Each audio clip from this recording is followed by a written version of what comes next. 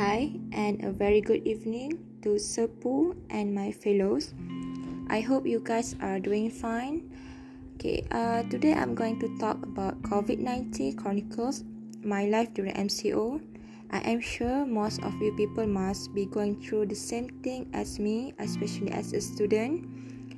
Literally, MCO has turned my life into 270 degrees, and I'm here still trying my best to adapt with the new normal, and I bet same goes to you.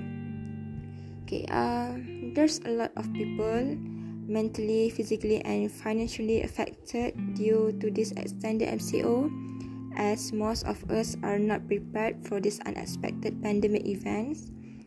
I saw a lot of people lost their main incomes.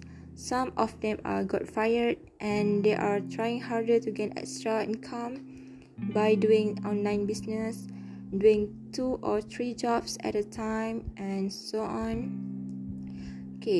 Same goes to the teachers and lecturers. I know some of them are struggling to serve their best to students by preparing learning materials, explore new ways for teleconference class, and make sure every students are convenient to access the online class, because not every person have the privilege.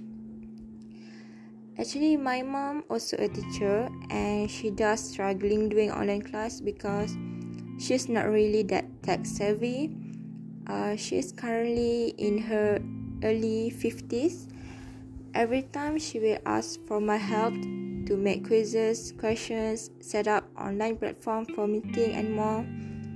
Moreover, her students too, not all are from a wealthy family that could provide decent internet access. Some of them couldn't give their all on studies because, not every family understood their current children's situation. Some need to help their families selling foods, nursing their younger siblings, and many more.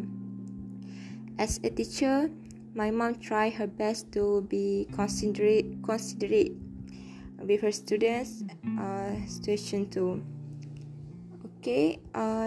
That's what I have seen so far about people around me. As for myself, the challenge I need to face during this extended MCO is the online distance learning.